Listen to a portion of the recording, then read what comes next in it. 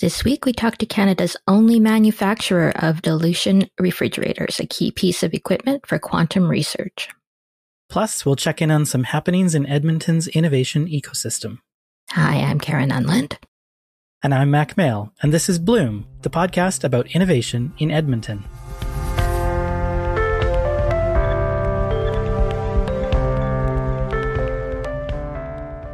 Mac, you're back. Thanks for filling in while Faiza's on a much needed and much deserved vacation. Everybody needs a break from time to time. That's important to all of us here at Taproot, and I'm always happy to join you on the podcast, Karen. It's a treat. We should plug your other podcast. You're much bigger than Bloom Podcast, speaking municipally. So for some reason, you listen to this podcast, but you don't listen to Taproot's other podcasts. You can get Mac every week. Yeah, we do a weekly podcast all about municipal politics, things that are going on at City Hall, at City Council, and we try to bring you the decisions and the analysis of those decisions in a way that you can understand, even if you don't follow City Council as closely as we do. Indeed. I also want to pull on another area of expertise of yours for this conversation, because you are a computer science guy. And so I feel like it would be helpful to have you it would be helpful to have you on the show this week because of the interview that we have. So let's start with, what can you tell us about quantum computing? Yes, I have a computing sciences background. I'm not an expert in physics or anything like that, but I enjoy, as you know, Karen, reading about this stuff. And one of my favorite explanations for how to understand the power of quantum computing, what it can do, is this. So imagine you have a maze, and you want the computer to figure out how to get out of the maze from the starting point. Traditionally, what you would do is you would go down every single path. You'd get to a dead end, you'd backtrack, you'd go to another path, you'd backtrack until you finally made it out of the maze. Quantum computing allows you to get out of that maze by simultaneously exploring every single possible path. So instead of doing it one at a time, doing this backtracking thing, you can, go down every single path all at the same time to figure out the way out of the maze. And the way that it does this is because of something it uses in quantum computing called qubits. So in classical computing, you've probably heard of the bit. It's a switch. It's a 0 or a 1. It's on or it's off. It can only be in one of those two positions at any given time. A qubit, in contrast, can be in multiple states at once. So scientists have figured out how to exploit these quantum effects, things that happen in quantum mechanics, that happen in really, really low energy environments. Low energy, of course, if you think back to high school physics, means low temperature. And that's where these guys come in. Indeed. Yeah. So Point Cryogenics is who we're talking to this week, and they make dilution refrigerators, which lower the temperature very close to absolute zero, which creates that opportunity, I guess, for you to be working with qubits. Yeah, to be able to exploit these quantum effects that scientists have discovered along the way. It's really hard to wrap your head around because at that quantum level, things don't work the way that we're used to them understanding how they work, right? So that stuff is kind of confusing, and I certainly don't know very much about it, but I do think this idea that quantum computing allows you to do things faster is really, really powerful. It doesn't allow you to compute things that a classical computer can't compute, but it does allow you to do them, in an order of magnitude more quickly. So maybe this is a good time to mention this concept that you might come across if you read about quantum computing called quantum supremacy. And this is the idea that a quantum computer can do a calculation that no classical computer, traditional computer, feasibly could ever do. And Google claimed they did this a few years ago. They had a 54 qubit processor that they built, and they said they could perform a calculation in 200 seconds that would have taken the world's most powerful supercomputer at the time 10,000 years. So basically not feasible to do. Now, IBM, which is another big player in the quantum computing space, disputed this and said, that's highly misleading. It could happen in 2.5 days. But lots of researchers still celebrated this as a milestone, a sort of an achievement in quantum computing research. So that's the sort of promise of quantum computing, to do things so much more quickly, which allows us to do things like drug discovery, optimization problems, financial modeling. All of these things that today take supercomputers to do could happen much more quickly with quantum computing. Okay. Well, Let's hear my conversation with John P. Davis, who's the co-founder and CTO of 0 Point Cryogenics, along with Christopher Casson, who's the CEO. They're going to talk a little bit about physics. They're going to talk a little bit about the promise of quantum computing. They're also going to talk about business, which is, we're interested in that on Bloom. So here's our talk. I'm speaking today with two leaders from 0 Point Cryogenics, Christopher Casson, who's the CEO, and John P. Davis, who is the co-founder and chief technology officer. 0 Point Cryogenics makes dilution refrigerators for quantum technologies. So by lowering the temperature to very close to absolute zero, they make it possible for other innovators to create new technologies. Welcome to Bloom. Thank you for having us. I took a stab at describing what you do in the intro, but maybe I'll start with you, John. What else should lay people know about what 0 Point Cryogenics does? Yeah, I'm both a university prof in the Department of Physics and the CTO of 0 Point Cryogenics, and so ultra low temperatures is my passion and is what I've been doing for decades. So the reason why we build dilution refrigerators is exactly to really get rid of all the thermal energy in a system so that we can look at its really low lying properties. And sort of everyone's heard of like particle detectors going to, CERN, going to bigger and bigger energy scales. This is really the opposite. It's going to lower and lower energy scales, really looking for the opposite side of physics. And when you do that, you encounter what we call quantum physics or quantum mechanics. And that's exactly what you use a dilution refrigerator to study in the lab, but also this has enabled a whole new set of technologies, and we call these kind of quantum technologies. And so you've probably heard of a quantum computer, and so most architectures of quantum computers will use a dilution refrigerator as the hardware platform. So you'll attach your quantum processor to a dilution refrigerator to cool it down and to access these low temperatures and allow, for example, for interesting properties like superconductivity, the flow of electrons without resistance, which is critical for a lot of architectures of quantum computers. So that's what we're building, and there's really not very many manufacturers of these in the world, and so we're trying to be the Canada and North America's manufacturer of dilution refrigerators. So cryogenics is in your name, but your website says it's a cryogen-free dilution refrigerator. So what makes your tech cryogen free, and why is that a good thing? Yeah, that's a great question. So cryogenics just means that the art of getting things cold, whereas a cryogen is typically a liquid. So liquid nitrogen or liquid helium. Anybody's made liquid nitrogen ice cream in school? Maybe not most people, but that's when I do demos for my kids at school. That's what we do. We make liquid nitrogen ice cream. So liquid nitrogen is a cryogen. Liquid helium is a cryogen. We build and those require, special handling and special gloves and these kinds of things and techniques to transfer into these, what we call wet fridges in the business. And so instead we make what we call dry fridges or cryogen-free fridges. So this will still allow you to access these ultra low temperatures, but without any of that hassle. You kind of just plug it in and you hit go and it runs. Chris, I'm going to ask you the business question, about how much does a dilution refrigerator cost? So that's a pretty loaded question, but they vary in price anywhere from about $500,000 to $2.5 million.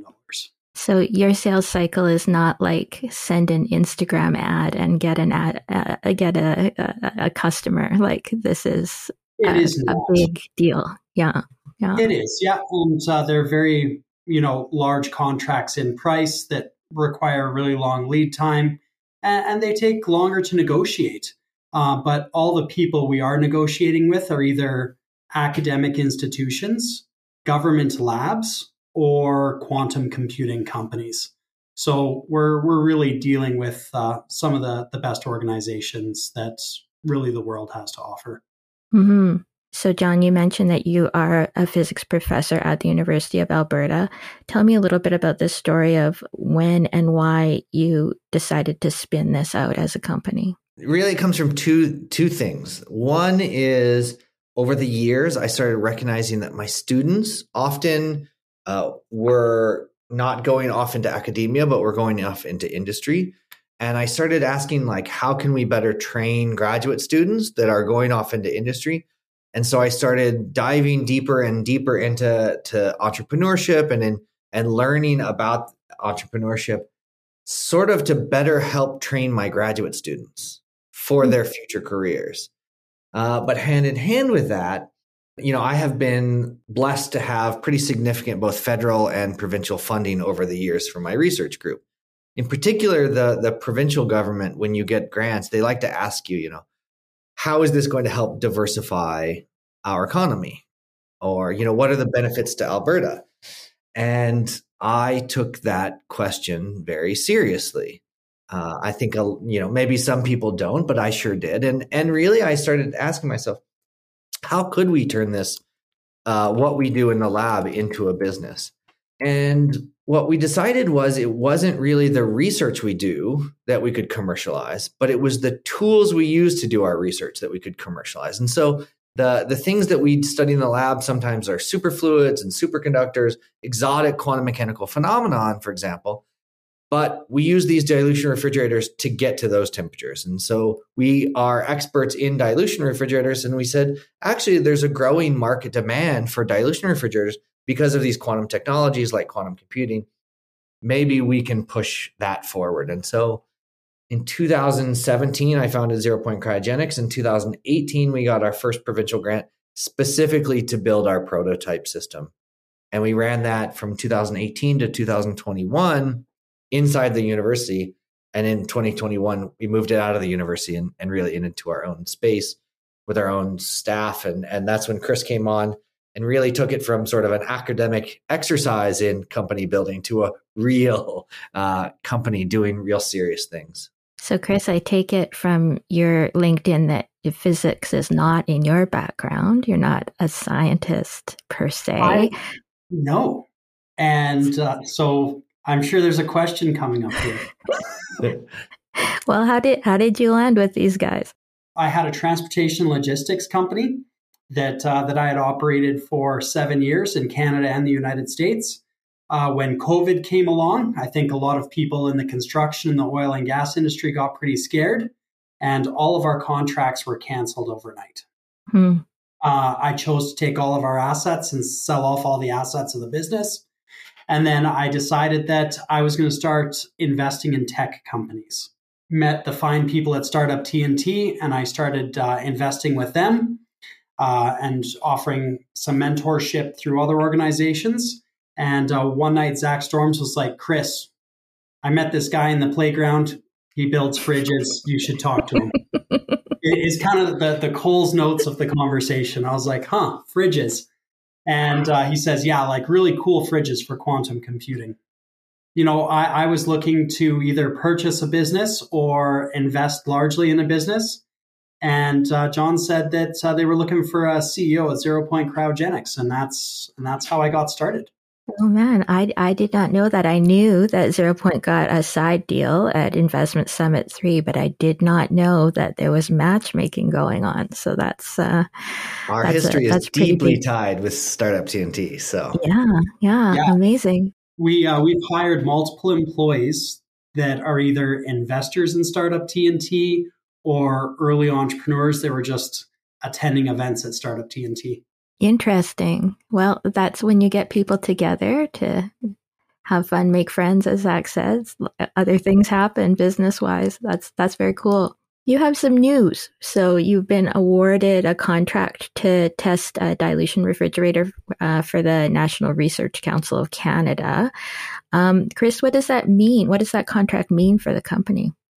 It is a huge opportunity to showcase deep tech for Alberta and for us as an organization, and to have trust in us all the way up to the federal government is just an honor for John and I. It took us absolutely months to negotiate this contract and to go through all the processes required to become a vendor of the Canadian government. So it is just a beautiful stepping stone to have a federally signed contract in our cap to progress forward in that manner. And what I mean by that is just that banking for early stage companies is really difficult. And having just really solid contracts in place is really going to help us catapult us to the next level. I was wondering whether it was the money or the validation that comes with that was more important. Are you able to differentiate those two, or is it kind of all one big? I find it's one thing. Federal contracts are tough because the federal government doesn't want to pay you to the very end of the contract. But just having that trust it makes John and I feel really happy.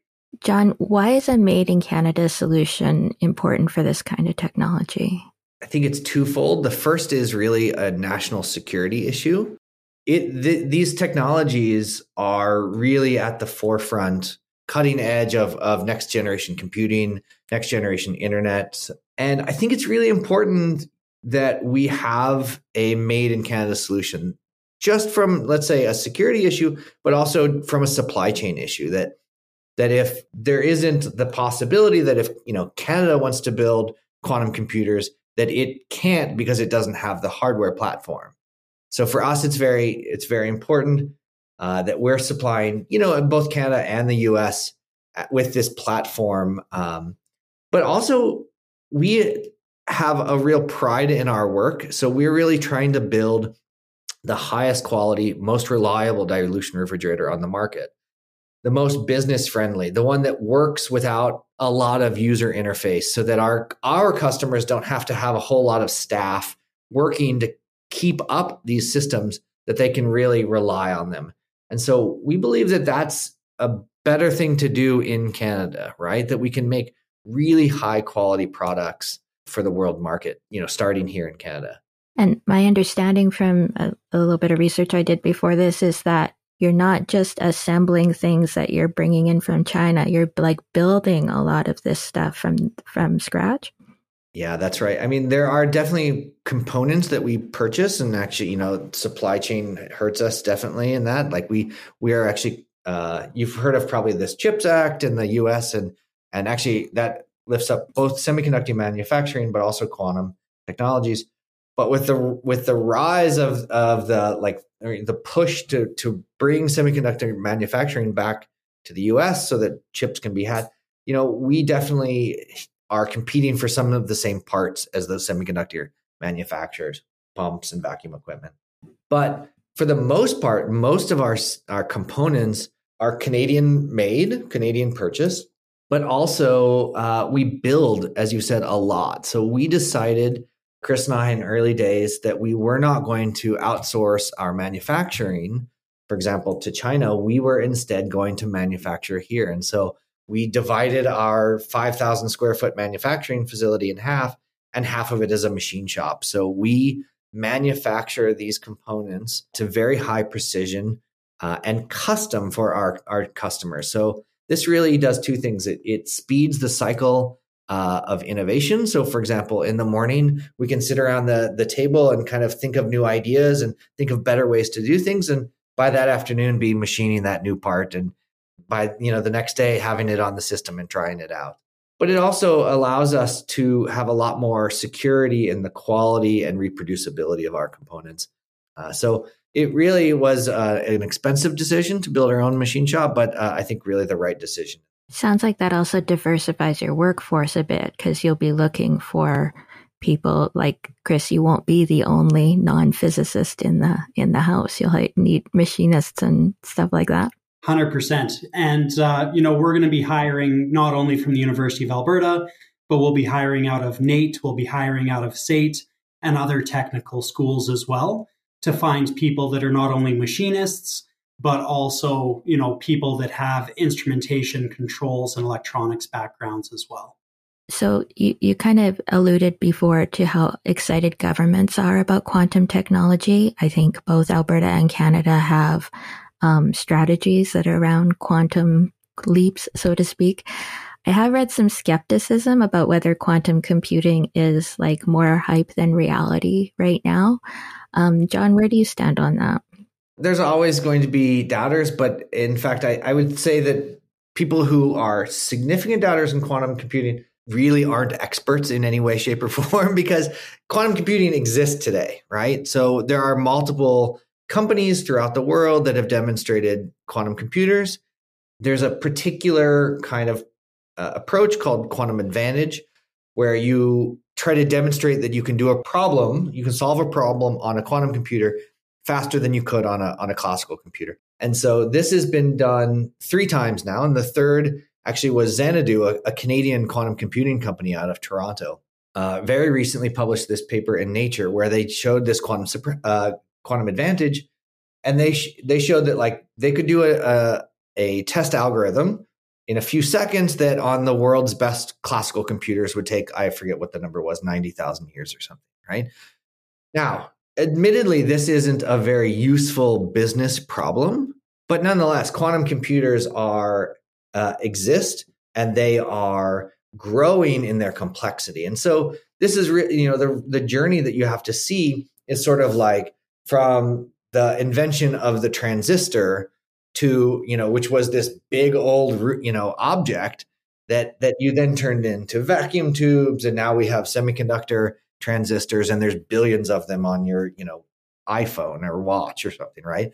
That we have to really let the science is there and well-founded. Now we have to kind of let the engineering catch up and build the complexity of these quantum computers.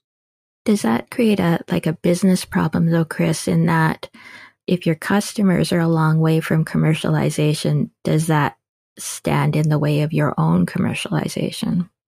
No, it's a beautiful opportunity. And the reason I say that is we're in a quantum cold war, if you want to call it that. And the reason is one of the more simpler things that quantum computers will solve is cryptography. And so you have governments all over the world in a race to come up with cryptographic quantum computing in order to be able to access information from other governments. So right now there's funding all over the world. It's not only in Canada where governments are putting large amounts of money into quantum computing, it's every government around the world because they truly believe the country that first successfully implements a quantum program will have an advantage over governments that do not. There's a ton of money around in order to invest in quantum computing, and those companies are buying dilution refrigerators in order to perform their experiments and install their quantum computers inside. Okay, so you don't need to wait until I can buy a quantum computer at Best Buy for this to be. No, and to be frank, I don't believe that people will ever buy a quantum computer. There will be cloud services, and people will go on the cloud, and people will use quantum computers, and it's going to be groundbreaking. We are going to solve some very complex problems, and it could be some 16-year-old in a basement. It could be someone within a government lab, but there will be a lot of people that have access to these technologies. Even today, this is the form factor quantum computing is taking is really cloud-based. But it's not too dissimilar to, when you do a Google search algorithm, that search isn't being done on your computer. It's being done remotely, right, at Google warehouses, data server farms. We're already embracing this idea of remote computing, and the quantum computing will be very similar to that. Edmonton is also like a center for AI and machine learning, which it seems to my layman's brain to benefit from the power of being able to crunch a huge amount of data like quantum computing ought to provide. Does it matter? Does that help to have that proximity to that potential future use case? So I would say no. But I think it's great that, I'm very happy that Alberta is a powerhouse in AI, and it really is. And you can see that there was a lot of provincial investment in AI, which led to, you can see the wave of commercialization in AI in Alberta and investment in it.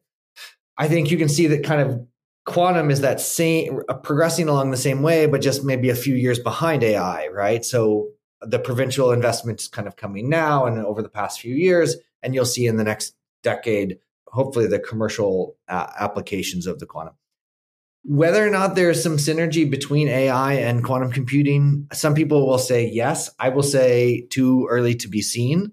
And so I would, it's entirely possible, but too early to be seen. That said, then, what has made Edmonton a good place in which to build Point Cryogenics? Edmonton's a really great combination of a few things that made it kind of perfect for setting up a deep tech business like this. One is the strength of the University of Alberta and having sort of the expertise at the U of A, having the PhDs that can come on board and provide that level for us. But also, for example, like Chris said, Nate and the kind of industrial technicians that we also hire a bunch of at 0 Point. And actually these things come together really nicely so that, we tour around someone, a technical person who has worked in oil and gas, and they can look at our system and go, oh, that kind of looks like my experience in a pipeline or something, right? A pipeline control system is very similar to our refrigeration control system. And so we can actually tap into that local expertise really nicely. I also really love that we are in a kind of a business park in an industrial area that's like really close to the city, really close to the university, really close to Nate. And we can like not be super disconnected, right? We're not super far out. We can have this industrial area inside the city. I think that's also been really key for us. Chris, are there challenges with having this company based in Edmonton? No, like I can't think of any. The biggest challenge we're going to have is just shipping. Like we don't have too many local customers. All of our customers are around the world. So, logistically, we have an international airport, which is an incredible thing. We are located in Canada, and with, kind of the North American Free Trade Agreement, or what is it called now? USMCA? USMCA. With USMCA, like our main focus and our target market is the United States and Canada. So, having that agreement in place and being able to trade with the United States is going to be an incredible advantage for us versus our competitors. What's next for you then? We just hired a wonderful person from Startup TNT. Her name is Elise, and she is the director of sales and marketing. And she has just been pounding the pavement, introducing John and I to tons of different individuals around the world. So we are now commercializing our product. We are bringing sales in the door. We have some just amazing leads that I'm very confident in short order are going to turn into actual sales. And that's something we're incredibly excited about. And it's unwinding quick. So right now we are hiring, we are selling, and we are growing. And we're building systems. So that's the other big thing. Besides bringing new sales in, we're building these systems for customers now. And so we have our first two that are on the floor under construction. The third one's going to start really any day. And so we're really in that build, commercialize cycle that is so exciting.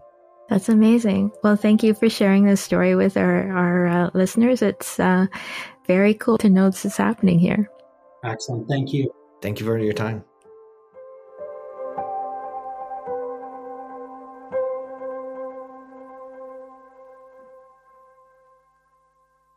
So I thought it was interesting that Davis saw the opportunity in the equipment, not in the quantum research or quantum technology itself. And the analogy that came to mind was kind of during the gold rush, people said the people that made the most money were the people selling the picks and shovels, not the guys that were looking for gold.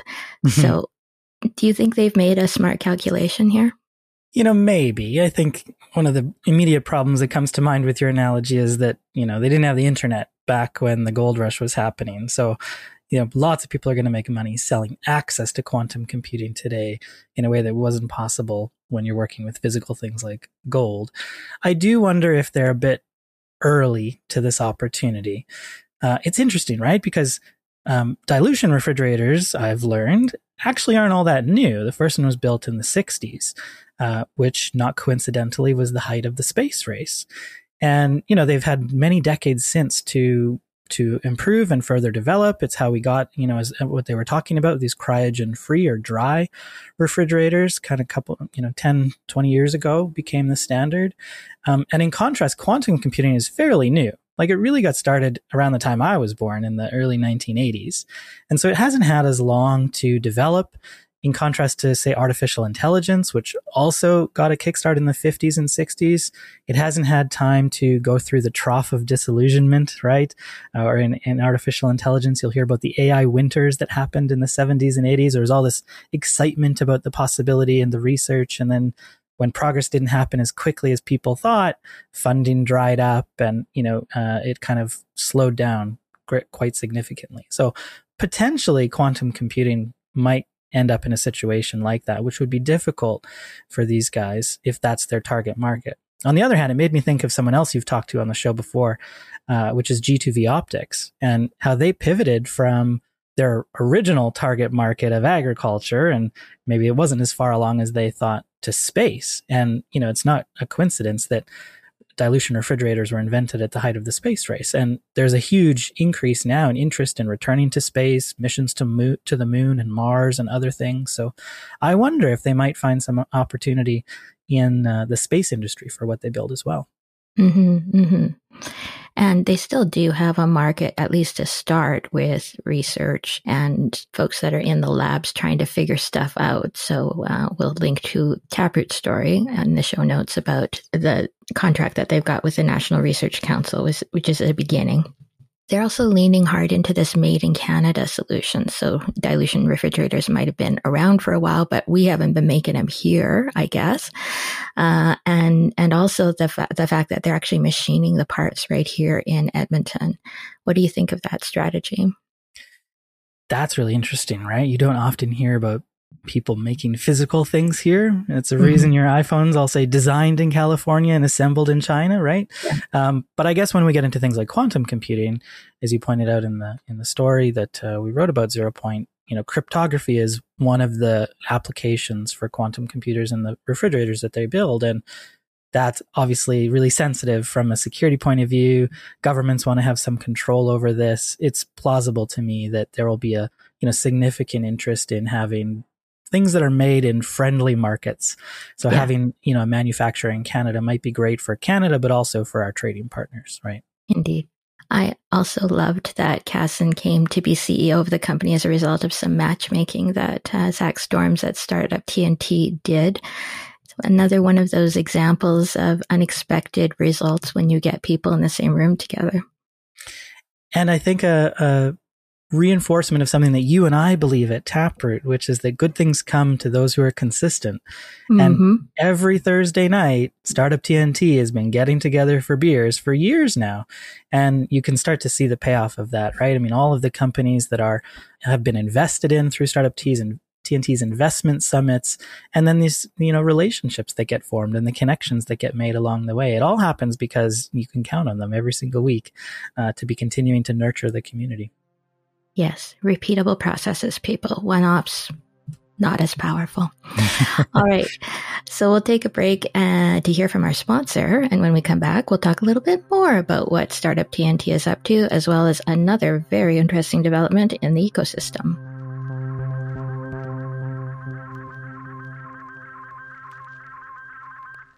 Bloom is brought to you by Edmonton Startup Week. Here's a message from our sponsor.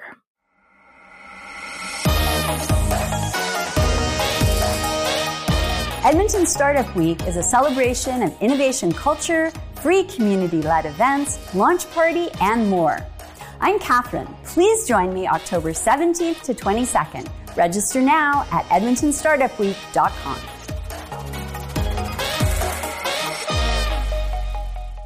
This episode of Bloom is also brought to you by Alberta Blue Cross. Life as a business owner can be hectic, to say the least. Alberta Blue Cross understands that. They offer flexible health, dental, life, and disability coverage for your employees. Even better, you can let your staff enroll and manage their coverage at any time and on any device, and that makes life easier for them and for you. You've got this when it comes to group coverage for your small business, and Alberta Blue Cross has got your back. To learn more and explore your options, head to ab.bluecross.ca.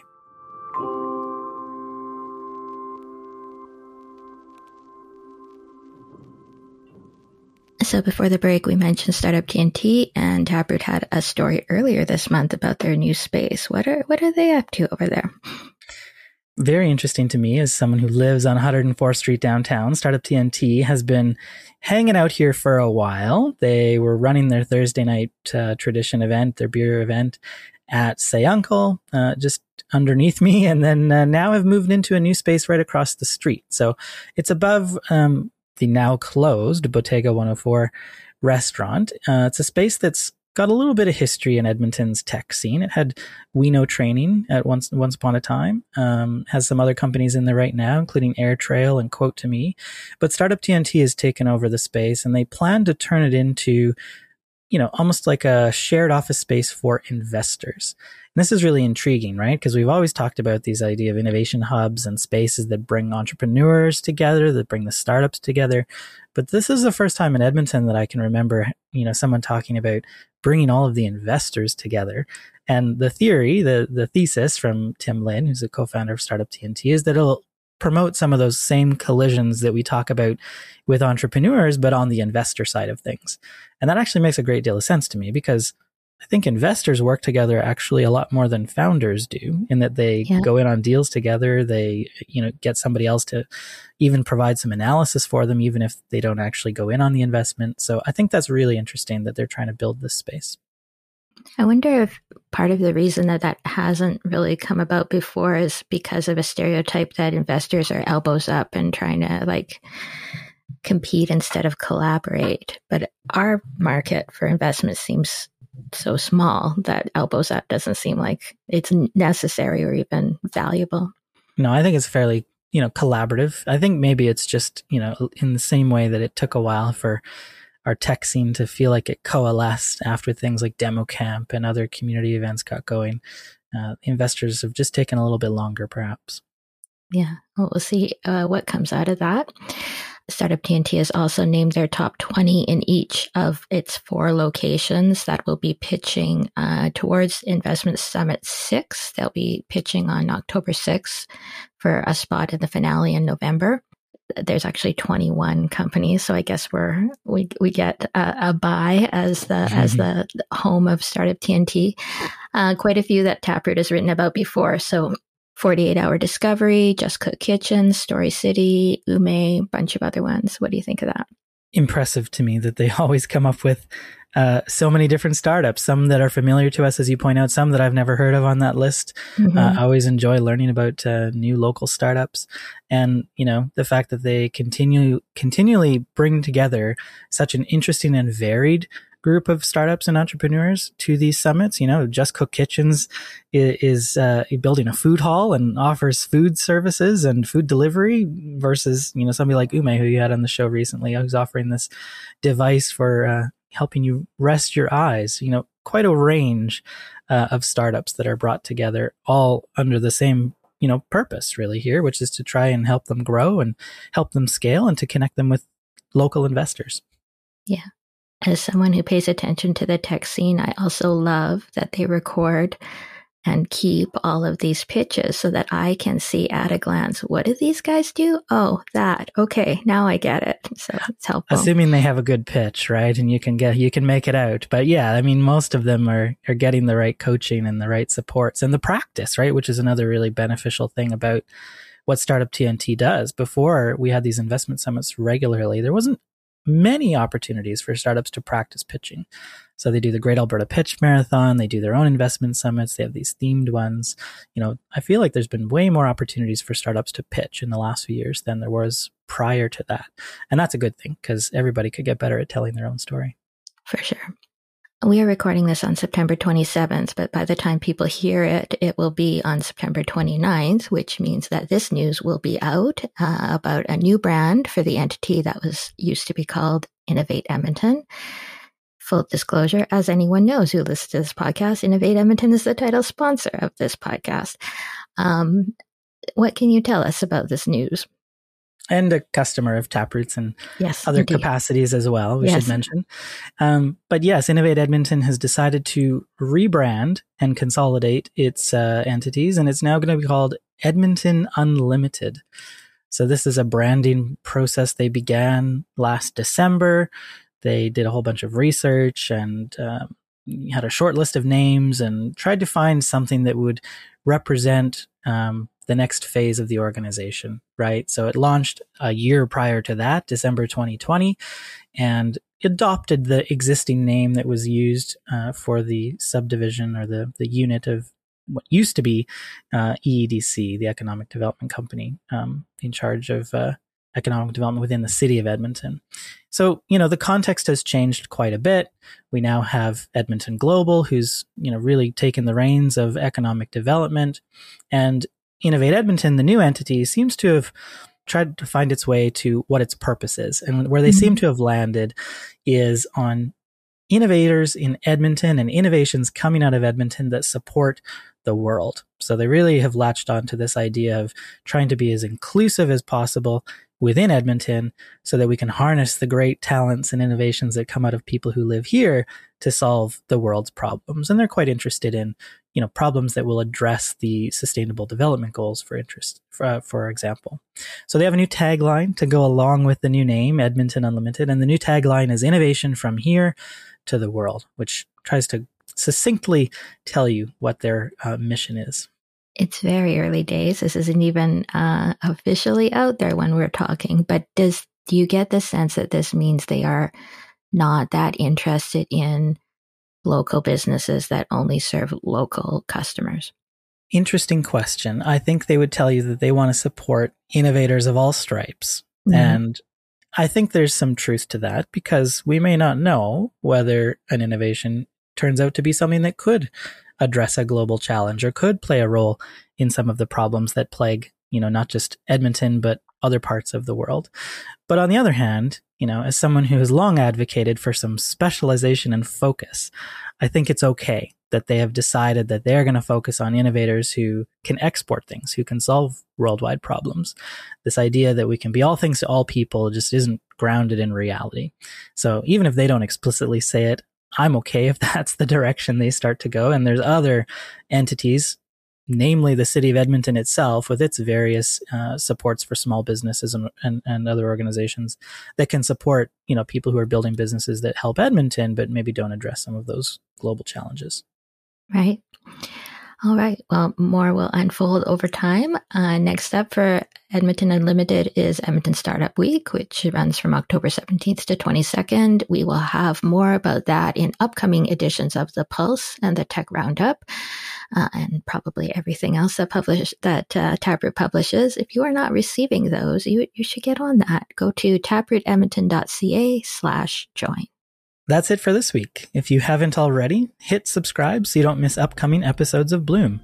And if you like this episode, share it with a friend. Bloom is produced by Taproot Edmonton with editing by Castria. Our music is by Davon Beaker and cover art by Vicky Wersinski.